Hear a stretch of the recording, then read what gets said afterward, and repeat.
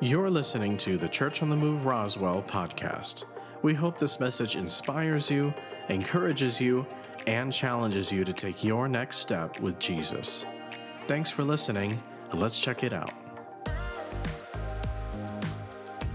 We're talking about dreaming, and I think it's ironic that tomorrow is Martin Luther King Jr. Day, and we know he's famous for the speech in 1963 where he stood in Washington, D.C. and said, "I have a dream." And so we're talking about dreaming. I'm going to talk about that whole subject today, but I want to start with this, that we talked about last week, having the spirit of faith. You have to have the spirit of faith to have a dream from God, and you have to get closer to God. You have to get so close you can hear the whisper, how he wants to talk to you. He wants to whisper you a dream. He doesn't want to shout it. And he told Elijah that I'm not in the wind or the earthquake or the fire, but you can see those things. You can know about me through those things, but you can't know me unless you get close to me.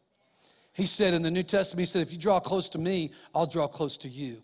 And then you'll hear that whispered. He'll speak those dreams and those things to you.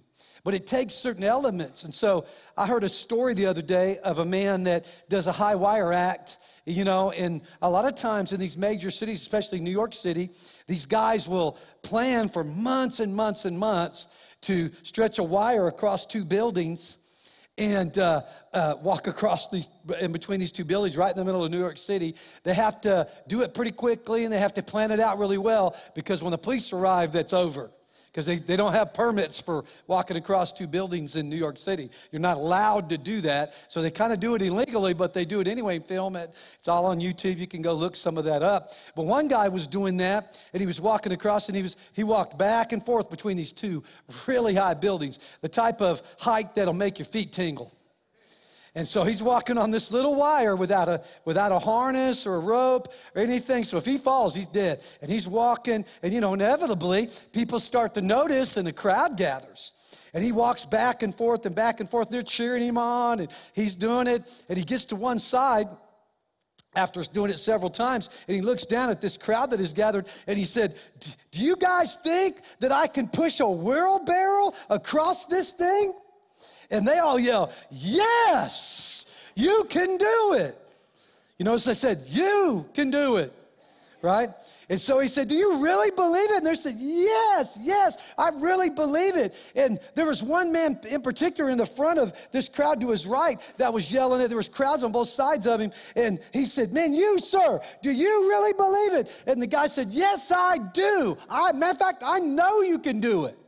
And he said, "Well, how about this, sir? How about if I put some weight in this wheelbarrow? Do you think I could push it if there was some weight in it?" And the guy sat there for a second. He goes, "You know what? I'm confident. You can do it. You can push that across there with some weight in it." And he said, "Are you sure, sir? Are you absolutely certain?" He goes, "I am absolutely certain. I have total confidence. I believe you can push that wheelbarrow with weight in it across that and walk that across there." And he said, "Okay, sir, you believe it?" He said, "Yes." He said, "Okay, come on up here and get in the wheelbarrow."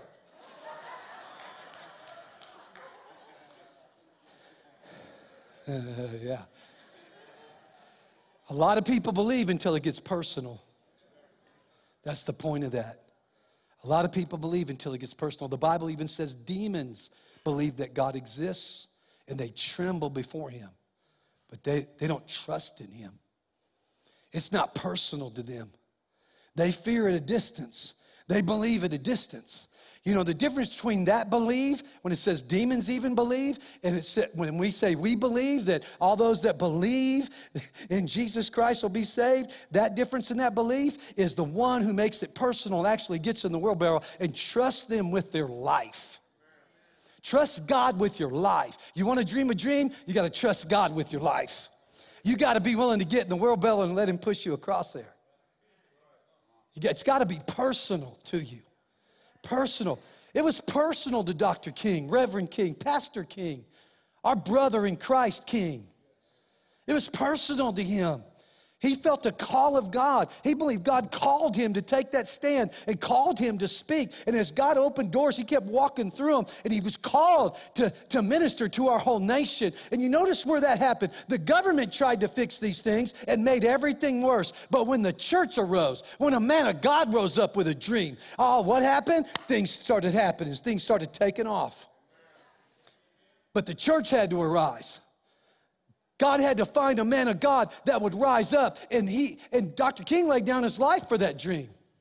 He was in the wheelbarrow. He jumped right in with Jesus. Amen? That's what it takes to have a dream. So in honor of that, we have dreams for our church to build a park and to start New Mexico Dream Center and do these things. We have these dreams of ours. And we've all dreamed big together and done something that's never been done in the history of our city. You realize that? That there's never been a church this size in the history of our city? There's never been a church that has given away. We've given away $4.5 million. 2.3 of that was given away locally. Here in Roswell. No church has ever done that. We set history record. No one's ever built a youth building like that. There's no youth building like that in all the city. There's not a children's building like this in all the city. There's not nurseries like that in all the city. There's not a sanctuary like this in all the city. Seriously, there's not a foyer like that in all the city. Guys, we're called to set the standard of dreaming. And we have more dreams. And what God says, he said, faithful with another man's, he'll give you your own. A lot of times you'll start off with helping someone else fulfill their dream. In the middle of that, God will give you your dream. And so I like sowing in other people's dreams. So we sow into the Dream Center in Los Angeles, the original one. We sow into all these ministries in our city and outside our city, into other dreams that God has put in the heart of other people. We sow into these dreams, Special Olympics. We sow into the dreams of these children in Mexico and the dreams of our children in foster care here. We sow and sow and sow and sow. And we're going to sow a special seed into a dream of a man from Chicago. His name is Pastor Corey Brooks. If you watch Fox News, you've seen him on there time after time, national news. On not the local New Mexico Fox News, I'm talking about national news. He was on there time and time again. They talk about him all the time. They've interviewed him time and time and time again because he's trying to make a difference in the city of Chicago. It's amazing that God would move in Roswell, New Mexico to try to help the people in Chicago, but that's how God operates, amen? That's how God operates. Pastor Brooks started a church there 23 years ago. He started pastoring when he was 23, and then eventually he ended up moving to Chicago and planting a church there. Across the street from the church was a hotel that was abandoned, and the city would not tear it down. He asked them to tear it down. He went, knocked on every door, filled out every paper. They would not tear it down. And so, like any other abandoned building in the middle of a ghetto, it was filled with drug addicts, people being raped, shot, murdered in that building on a day to day. He was there every day. And so he said, what am I going to do? And so God said, do what you can do. This is how dreams are. He did what he could do. He went and planted his rear end on the top of that hotel because it was just open to anybody. He went and lived on the top of it for 100 days and called the news media. And finally, they put so much pressure on the city, they came and tore that thing down. That's what happened. Because God's the God of restoration, that he brings life into things that seem dead. That he also said, he said, not only do I want this hotel torn down, but we're going to build a community center right on top of where that was, because God takes what was meant for evil and turns it around for good.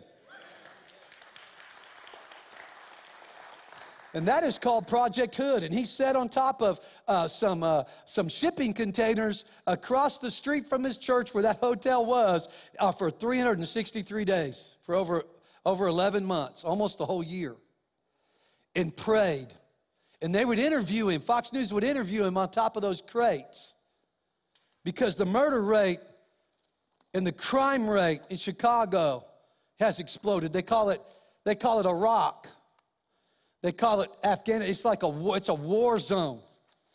111 just this year alone, 0 to 19-year-olds were killed in Chicago. 229 20 to 29-year-olds. 207 30 to 39-year-olds. 83 40 to 49-year-olds. From 50 to 59, 29 people murdered. 60 to 69, 27. Then 4, 2, and 3.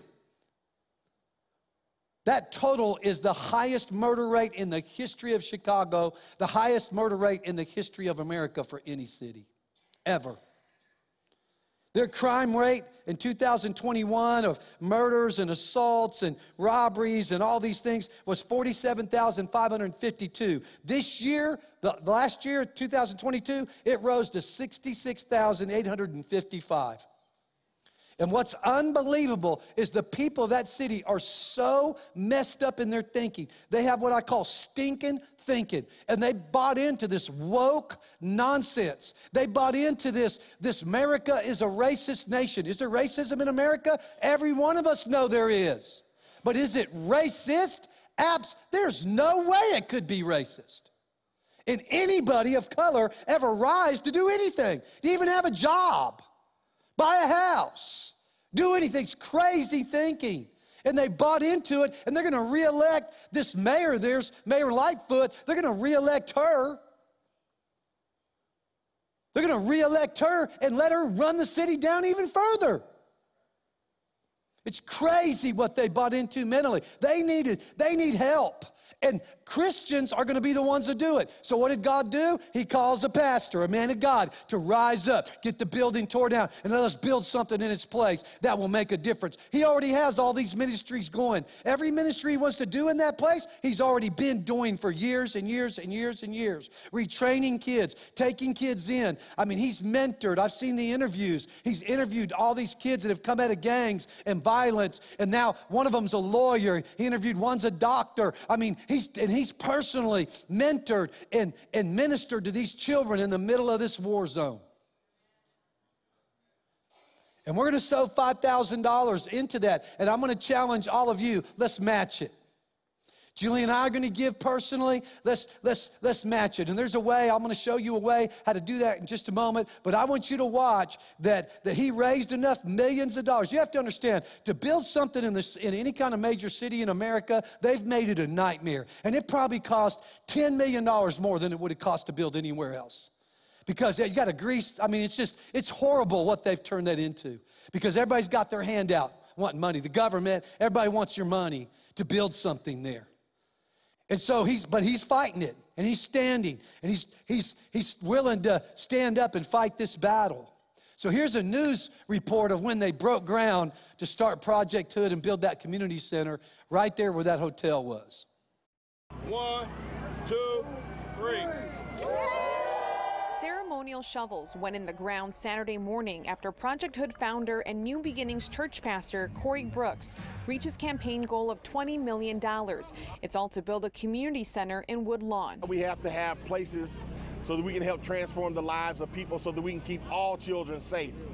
Every single child, regardless of color, deserves the right to grow up in a peaceful environment without being devastated by violence. For the past 11 months, the roof of a shipping container has been the pastor's makeshift home.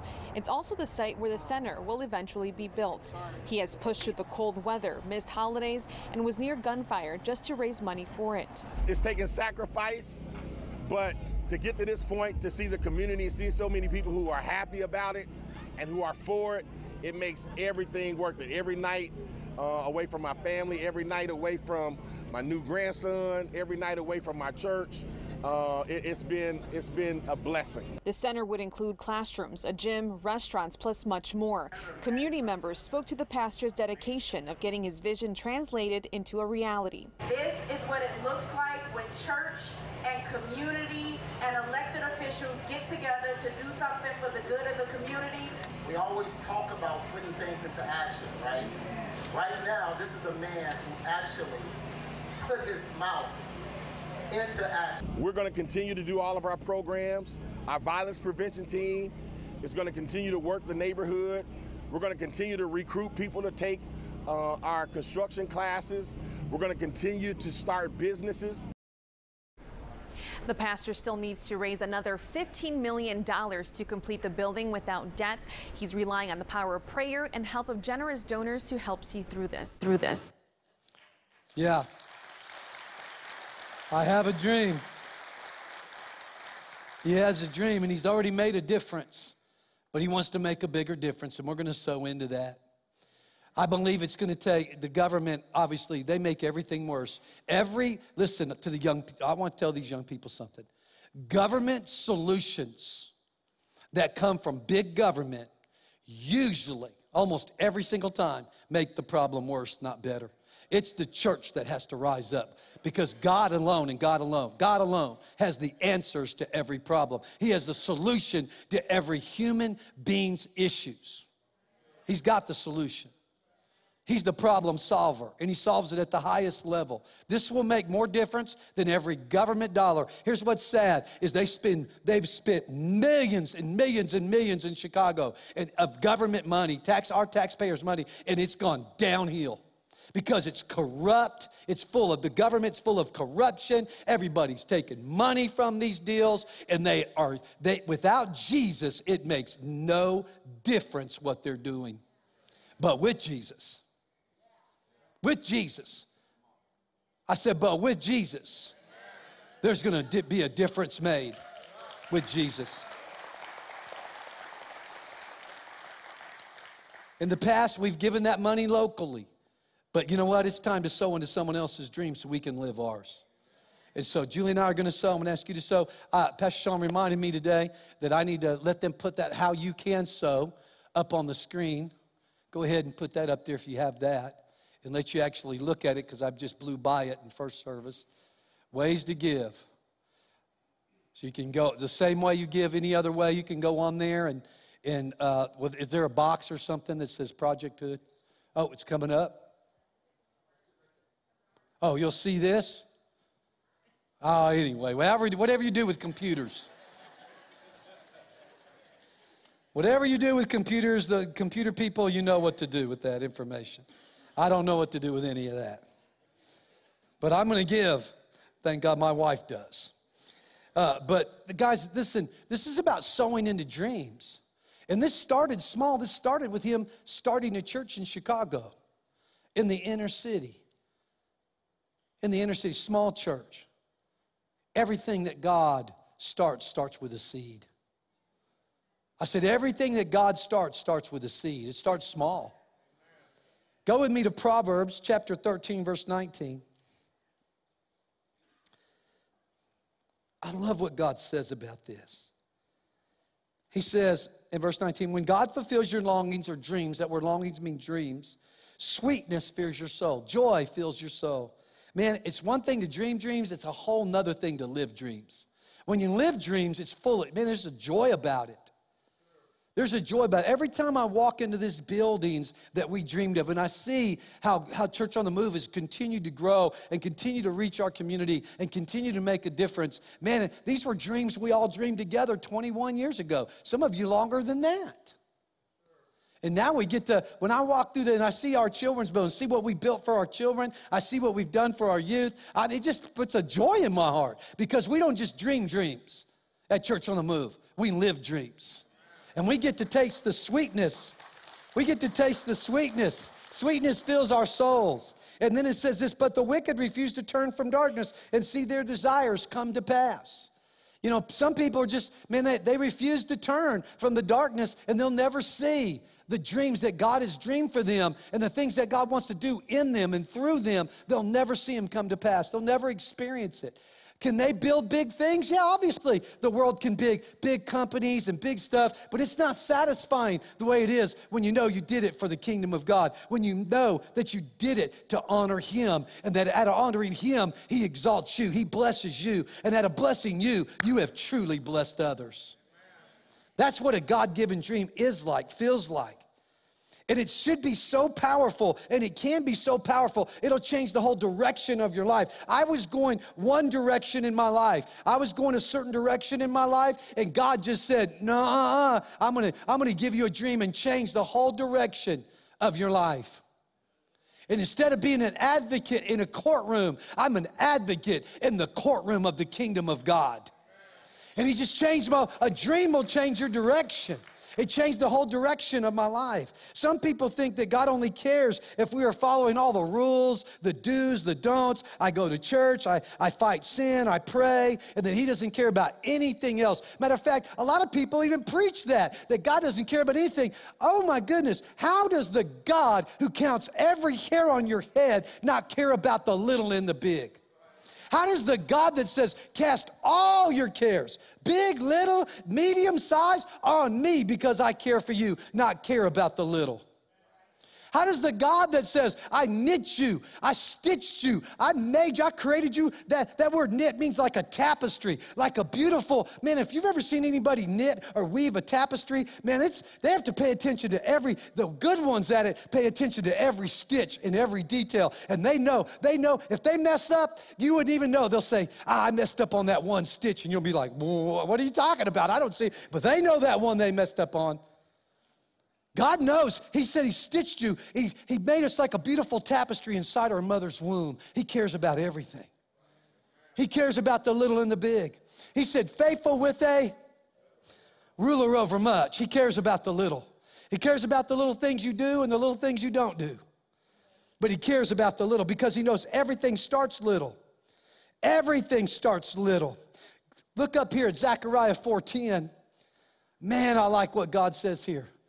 For he who despised the day of small beginnings, man, he's like, don't despise the day of small beginnings. For he says, for these 7 rejoice to see the plumb line. Another translation of that verse says, for God rejoices to see. The 7 he's talking about are the 7 spirits of God, which is the 7 ways in which the Holy Spirit expresses himself.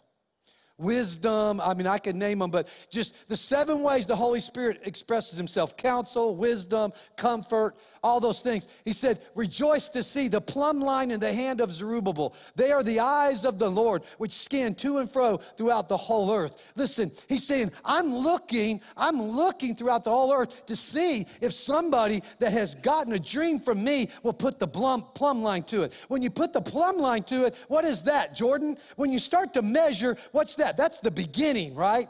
If you measure at the end, how's that turn out? Jordan's one of the best welders I know. He can build anything. And so, and I say that, and then now somebody's going to ask him to build something. He's going to say, Pastor Troy, what did you do to me? And he said, but you got to start. You got to start by measuring it out. So what he's saying is, man, he's looking for someone that will start with the little, that will even start just to measure it out. Just begin. He said he rejoices in the beginning of a small thing. He rejoices in it. He just wants someone to start, someone to get moving, someone to get to stepping, someone to say, God, I'm going to press in so close to you because I know I can see you in the earth and the stars and the big things all speak of your majesty and your greatness, and I can know about you through that, but the only way I can know you is if I press in and put my ear on your lips and hear the whisper of the Holy Spirit tell me what I need to be doing right now. Give me the dream. I got to get close. That's why he said, you draw closer to me, I'll draw closer to you. That's why he said, if you delight in me, I'll give you the desires of your heart. And if you commit your way to me, I will bring it to pass. It's personal, it's intimate, and you got to jump in the wheelbarrow. You got to jump in. It's got to be personal. It's got to be intimate. Everything that starts in God's kingdom starts with a seed. When he made the animal kingdom, he said, I made plants that have, anybody know? What do plants have? Seeds. That's what he said. Then he made human beings. And what does men have? Seeds. Everything starts with a seed. He created it and then put seeds in it and said, now everything's going to start small, but it's not going to stay small. It's going to start growing, growing, growing, growing. I'm so grateful when my kids were born, they didn't stay that size. Little babies walking around. No, they begin to grow. Everything that starts as a seed. And God said, don't despise the days of small beginnings. Don't forsake that. That's how every dream starts. A lot of people think, man, because I don't have it all, this guy, he broke ground, he still needs $15 million. That ain't stopping him from starting. That's not stopping him from starting because he knows God cares. He knows God loves. He knows this too, that without a dream, you'll lose hope. Without dreaming about something and expecting something in the future, you lose hope. But in order to have a God authentic dream, it has to be based on your relationship with Him. It has to be based on your relationship with Him. When I dreamed of having a wife, it was based on my relationship with Him. And He took me through this process when I was single of laying down having a wife as my idol and actually making Him God. To the point one day, I hit my knees at 27 and I said, God, it wasn't a sad day. I had a great day. And I could tell He was teaching me this thing. And I walked into my apartment, and a lot of times I'd be mad, and I'd start kicking. I only had 2 things to kick. I didn't have much, I'm a Spartan, man. I could live with nothing. And so it wasn't until I got married that I had to have something. Had to have stuff. I wouldn't even let Julie hang pictures on the walls for the first 6 months. I'm like, I don't want to put holes in the walls. We have to fix that later. She convinced me after 6 months we need some kind of decorations in the house. But anyway, so I kick a few things, and I was usually angry because I'm like, God, where's my wife? Where's my life? Where's this ministry you promised me? Where's all this stuff? And man, God was teaching me how to be faithful with a little so I could be ruler over much. And so I remember I walked in, and it was a great day, and I hit my knees and said, God, listen, you and me are more than enough. And having a wife is no longer an idol, I can tell, Lord. It's not like something I'm going to ever be frustrated or mad about again. I trust you with my life. I'm in the wheelbarrow.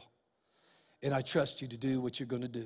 You know with the desire of my heart, I put it in your hands. And it wasn't too much later I met Julie. After I got to a place where I wasn't going to idolize a person or idolize marriage, but I kept God as God and put everything else in perspective.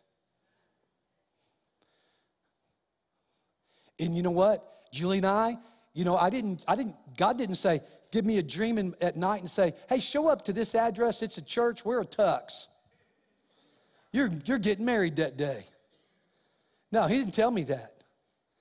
It started off small. It started off with a phone call, then a date, and then another date, and then another date. And then she kept calling and bugging me and stalking me. So I said, okay. I have to marry you, all right. You just start stalking me. Stop calling me all the time. I remember after our first date, I thought, I don't want to seem desperate, but I love the girl already. So I said, I can't call her the next day. I wanted to. I thought about her all day. I want to call her. No, don't do it. You'll seem desperate. Don't do it. Don't do it. Next day, don't do it. I really want to call her. No, don't do it. Don't do it. Don't do it. And next day, no, I'm not calling her. I'm not going to call her. I'm not going to do it. I'm not going to do it. I can't remember how many days I waited, but I waited several days. Then the day came, I said, I'm going to call her. So it just begins, but it begins small, then it begins to grow. Amen? Don't forsake that. God always begins that way. But you got to take a step. I had to call her. I had to get a date with her. I had to ask her for the next day. It started there. That's how it starts. That's how God starts everything. And He gives you hope with that. He wants to give you the desires of your heart. I just quoted that scripture. He said He wants to give you the desires of their heart. I had a person tell me just recently that when they were 4 years old, their daddy was a paramedic, and there was an accident out in front of their house, and their dad went out and helped people, and she watched, and she came back in the house and said, and she might be here today, I don't know if she is or not, but she said, I'm going to be a nurse at 4. God planted that in her heart. Some people know at 4. Some people don't know till they're 44. But you got to pursue. And God, the whole time God's preparing you. I used to wonder, God, what in the world am I doing all these other jobs for? Why am I a loan officer with this company? Why am I working for Farmers Insurance? Why am I doing all these things, God? Why are you having me doing all this stuff? Man, after a while, I realized God was training me for the ministry. through all the things that I'd been through, he was training me. He was teaching me what he called me to do. And he hadn't called everybody to the ministry. I know a lot of people think, man, I don't want to do my job anymore. I want to do your job. Your job looks so easy. Yeah, someone told us that recently, that, hey, man, you guys make church service. We just show up. We do praise and worship. And, man, you preach and we go home. And, guys, you know how many hours? What did we figure up? 100 man hours? Over 100 hours just to put on one service of work. You got to figure, someone cleaned that seat. Someone cleaned this floor. They spend hours in praise and worship practice. I spend hours and hours and hours preparing a message. Just to prepare the nurseries, the children's building, the 180s class that they have during these times. Guys, it's over 100 hours of labor just to put on one service. Someone came and saw that and thought, they said, I cannot believe how easy you guys make that look. Easy for you, not easy for us. But worth it. But worth it. Worth every minute of it. I think about Ephesians 3:20 that we ended with last week, where I showed you 3 different translations of Ephesians 3:20, where God keeps saying over and over again, I'm going to do exceedingly abundantly above what you dare ask, what you dare ask. Oh man, when's the last time you dared to ask God something? Or dream. Ask or dream. He said, I'm going to do super abundantly above. He wants to do good things. He said, taste and see that the Lord is good. He says it over and over and over all the time. I'm good. I have a good plan for you. I have good things for you. He said, I prepared good works for you before the beginning of time. I prepared you for certain things that if you want to partner with me, they'll be fulfilling and they'll bring peace and joy to your life. They'll bring that. They'll bring peace and joy. It won't just be something you do and at the end of the day say, golly, am I doing any good here? It'll be something that fulfills you, and it lines up with the gifts and callings that God has given you. The gifts and callings that God has given you. That's what he wants to do. He wants to partner with us. Go with me to John 16, verse 24. John 16, 24. He's got a plan. And he wants to partner with us. And he wants to go on this journey with us. But it has to be a true partnership. Let me say it again. If you want to live a God dream, it's got to be a true partnership. That means you do all the things in the physical that you can do, and then you have to believe God for the supernatural to do the things he can only do.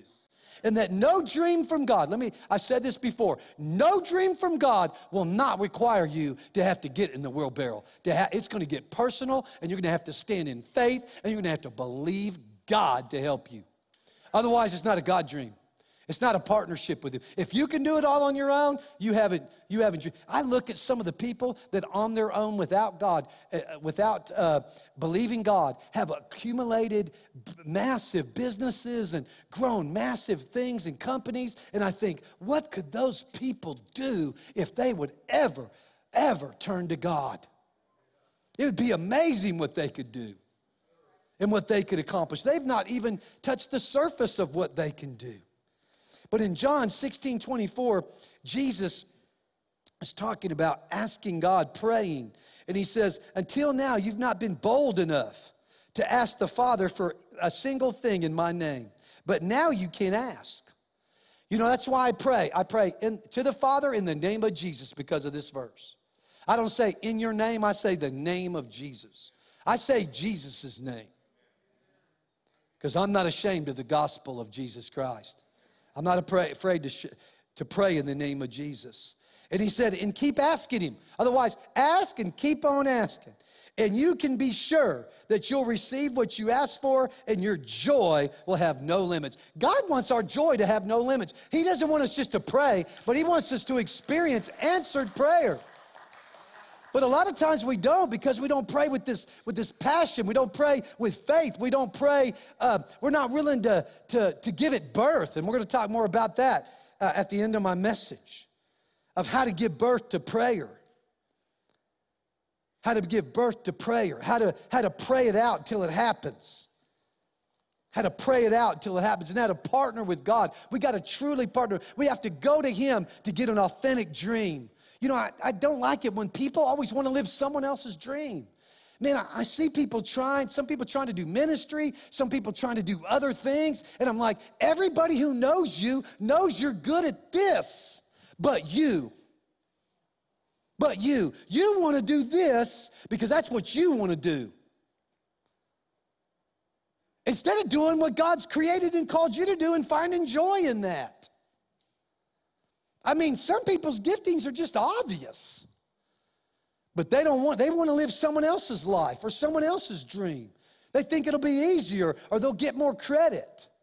You know, a lot of times when I go to places around the world, if you can get a pastor title, that makes you somebody. So everybody wants to be in the ministry. It's crazy. Because that title makes you somebody in these third world countries and cultures. It gives you some authority. That's why we have some, and I'm not opposed to small churches, but man, we have some guys, they're preaching to their family members for the last 15, 20 years. No one's getting saved. The church isn't growing, and they're not making any difference. And then they begin to convince themselves that they're the only holy ones. That's why their church is 15, 30, 40 people and stays that way. Because they're just holy and everybody else is sorry. That's just not true. But because somebody wants a platform in a pulpit, they'll keep those people hostage because they're loyal. And they'll convince them of it. They'll preach that every week. We're the holy ones. And everybody else is unholy. And they'll hold those people back because they weren't called to it. Or if they were called, they aren't living according to the Word. They aren't doing things according to the Word. They're doing things according to religion, how they want to do it instead of how God wants to do it. God wants to change all that. I said God wants to change all that. But we have to have the mindset of Romans 8 that we are led by the Spirit, not by our flesh. You have to be led by the Spirit. You have to purpose. I'm not going to be led by my flesh. I'm not going to be led by my feelings and my emotions. I'm going to be led by my Spirit. A lot of people, things get hard and they give up on the dream God called them to because they think if I go do this, this will be less hard. Oh my gosh, that's what a lie. Then they start doing that, they figure out that's hard, and now Satan's got them on the run because every time they hit hard, they leave. Can I tell you something? You'll never live a dream until you're willing to do the hard things. You'll never live a dream until you're willing to do the hard things. You're going to face some hard moments. Why? Because we have an enemy called Satan. He's going to fight you tooth and nail. It's going to be hard. There's going to be some difficulties. There's going to be some struggles. But I want to say this to you. God never dreams, even though dreams start small, God never dreams small.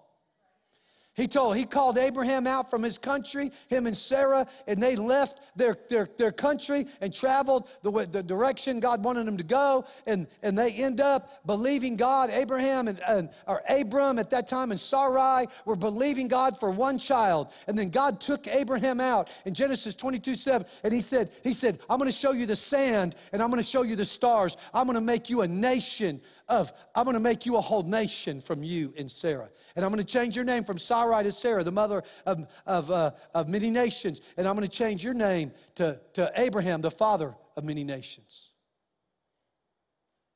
I'm going to change your name. And guess what? It all started with a seed. It all started with a seed. And they had one child. They had one. I'm sure when Abraham saw that, I'm sure he's thinking, oh my gosh, Sarah, you better get ready. We're going to have 3,000 children. It's going to be fun for me and very hard on you.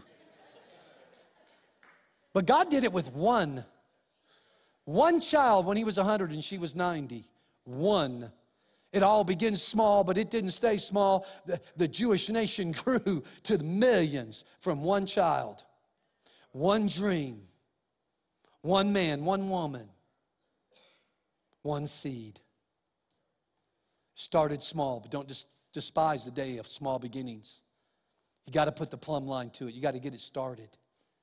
You got to start somewhere. And there's always two sides to every dream. Revelations 1:6 says, and have made us kings and priests to our God. Otherwise, Jesus is the King of kings and Lord of lords. He's the high priest and the king. And he said, I've made you little k and little p. I've made you kings and priests below me.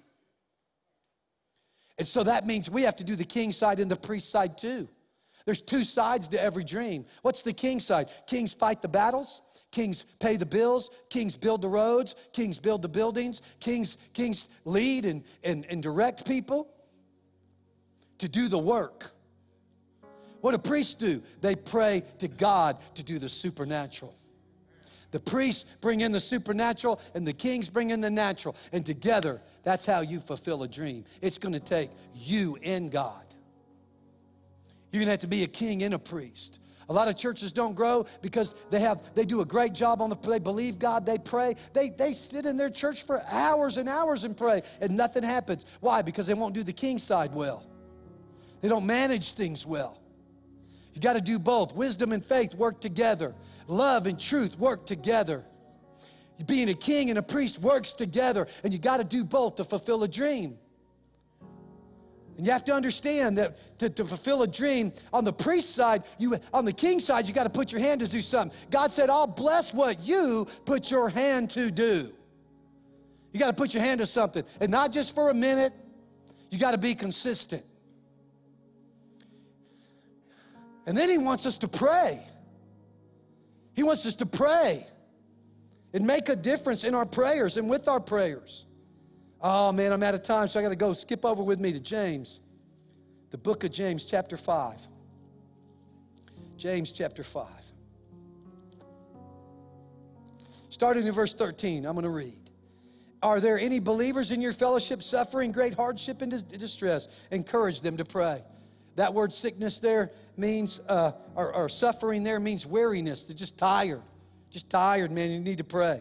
He said, are there happy, cheerful ones among you? Encourage them to sing out their praises. What are they supposed to do? Sing out praises. You can't be quiet in praise. You got to sing out in praise.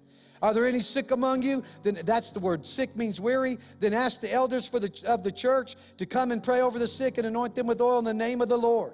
Whose name? Jesus' name. And the prayer of faith will heal the sick, and the Lord will raise them up. And if they've committed sins, they will be forgiven. Man, guys, listen, sometimes you're tired. You're tired of battling. You're tired of dealing with God. You're just tired. You need someone else to help you. You need someone else to connect with you in prayer.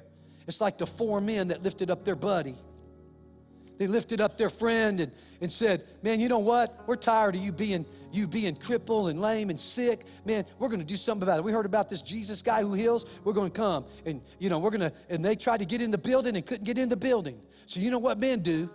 They got a bucket, a ladder, and then put another ladder on top of that and looked like something crazy you wouldn't ever climb on, but they climbed on it. You know, they did something to get on the roof. They didn't carry a ladder. They were carrying their friend.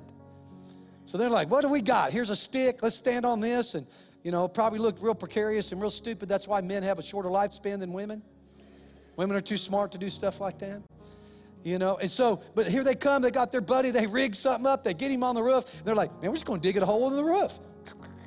After all, we'll be up here. He'll be the one down there. If it's a problem digging a hole in the roof, they can blame the cripple. And so they lower him down.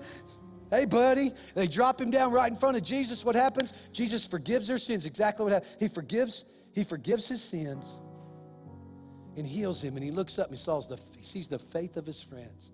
Sometimes you just need a friend to hook up with you. You need someone else that has some faith. Can I say this to you? Don't go to people with doubt and unbelief. His friends had faith. Don't go to somebody just going to cry on you. If you need someone to cry with, you go to them. If you need someone to pray, you go to someone that has some faith.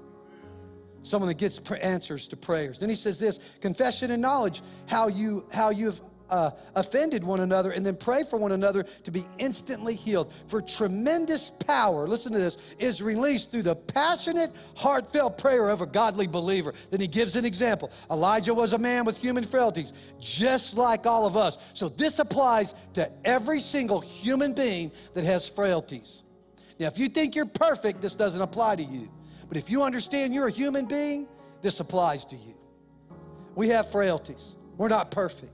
He said, just like all of us, but he prayed and received supernatural answers. He actually shut the heavens over the land so there would be no rain for 3.5 years. Then he prayed again, and the skies opened up over the land so that the rain came again and produced the harvest. And in 1 Kings 18, it describes what happens, that he came out and he said, I heard the abundance of rain. He stopped the rain because God commanded him to do it, and he started the rain because God showed him a vision, and he could hear it in the spiritual realm. He heard the abundance of rain. He's like, oh my gosh, God wants me to pray for rain. He did it according to God's will. Listen, you need to pray with your Bible open. He did everything God willed him to do. 1 John 5 says, if you pray according to my will, you know I hear you. And if you know I hear you, you know I'll answer you. You got to pray with your Bible. You got to pray Bible stuff. You got to pray Bible verses out for your life. Teach me how to delight in you so you'll give me the desires of my heart. Help me to commit my ways so you'll bring it to pass. That's how you pray. That's how Elijah prayed. But I'm going to tell you what he did. It says when he heard the abundance of rain, he went up with his servant. He told King Ahab, get in your chariot and take off. Take off because it's about to rain. Get out of here, king. Get under the roof because it's about to rain. You better get in your chariot and take off, buddy. It's a 15-mile trek to where you got to go. Take off right now. And he goes over, and it says he crouched down in this position.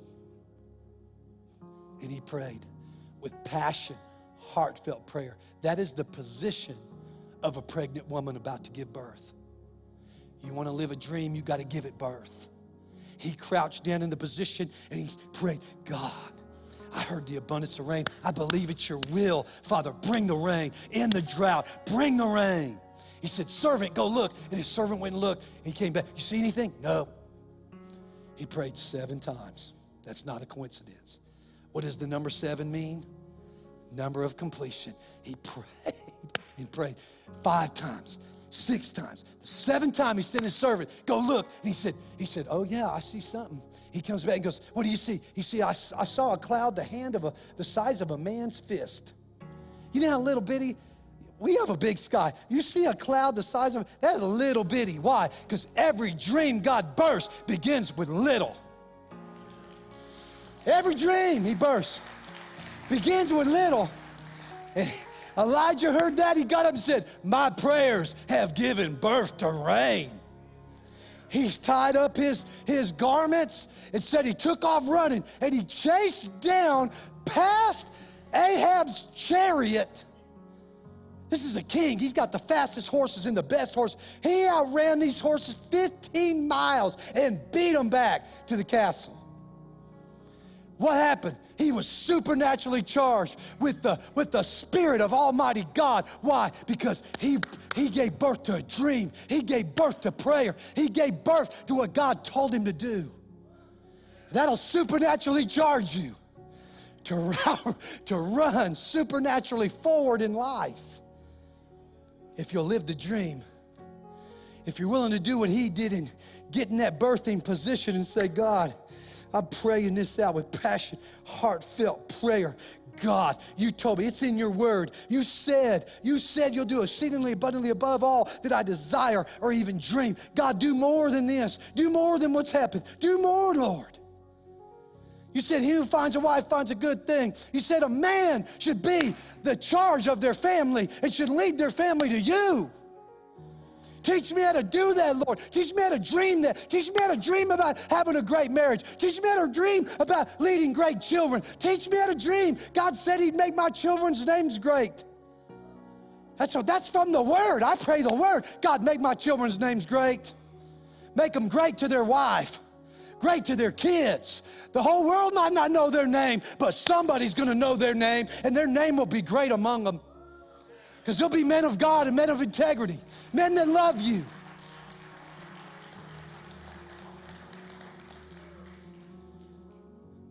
That's what God wants to do. He's looking for somebody that hears the sound of the abundance of rain and willing to pray it out. Let God multiply your life. Multiply your life so you can bless someone else's life. Come on, church. Let's dream big because we serve a big God. Gosh, we serve such a big God. Listen, every eye closed here and online. Wow. Man, you might hear this and be thinking, watching online today or next week or right here, right now in this room, and be thinking, gosh, I don't dream like that, or I have dreamed, but man, it's so frustrating to dream, and I've given up hope, or man, you came to the right place. Or I've never had a dream. Listen, you're never going to have one until you know God. You've got to just not know about Him, but know Him, because He only whispers the dreams. In order to hear somebody whisper, you have to be really close to Him. You have to be really close. It can't be for a moment. It's not a jailhouse prayer. It's a lifetime of getting in the wheelbarrow. It's trusting God with your life. Every part of you. Every part of your life. Every part. Every single part. All your relationships, you trust Him. All your finances, your work, your job, everything. Your heart, your mind, your body is submitted to Him.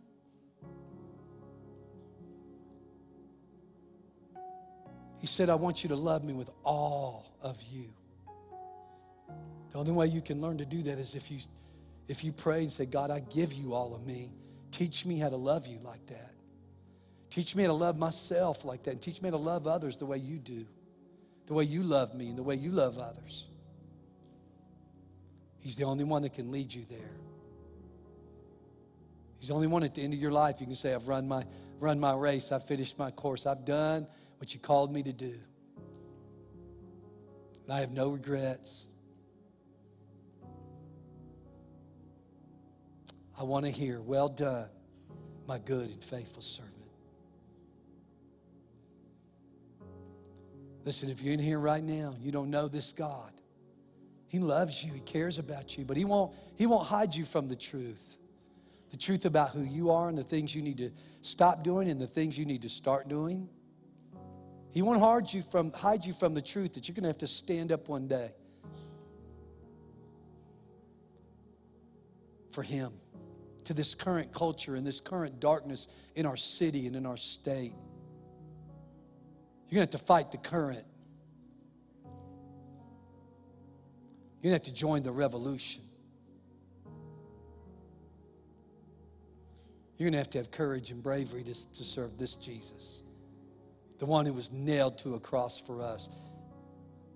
Our leader that is full of courage. He is courage. He did it because He had a dream. For the joy set before Him, He endured the cross. What joy was that? The dream of saving our lives. He wants to save your life. He was all in, gave His whole life. Now you have to give your life to Him. You say, well, I can pray that, but I don't know how to do that. Well, I don't either. I have had to pray. I've had to grow closer to Him and let Him teach me. But don't forsake a small beginning. This is the beginning of the relationship, not the end. But it starts with a prayer. It starts with a commitment on your part, a decision that you're no longer going to try to be the God of your own life. And you're definitely not going to listen to the little God of this world, Satan, who's trying to drag you to hell and destroy and commit every evil and vile act he can to degrade and hurt you and others around you. God wants to lift you up, change your life. So if that's you, whether online or here in this room right now, if you're online, I want you to send us a message and say, I'm praying for the first time, or I'm praying for the next time. I've never prayed and I'm going to pray. Or I've prayed before, but I'm going to pray. I need to be restored. Send that to us online right now. Send us a message here in this room. Whether it's your first time or your next time, you just need to get right with God before you leave here. You want to be right with God. You need it and want it. On the count of 3, I'm going to ask you just to raise your hand up. And then put it down. And we're all going to pray right where you're seated. Here we go. 1, 2, 3. Just raise your hand up and say, it's me. Oh, thank you, thank you, thank you, thank you. Thank you. All over this room, thank you. Thank you all. Let's pray. Let's pray with all of them. Let's all pray together. Say this. Say, God, I believe you are God and God alone. There are no other gods. but you. And you love me. You love us.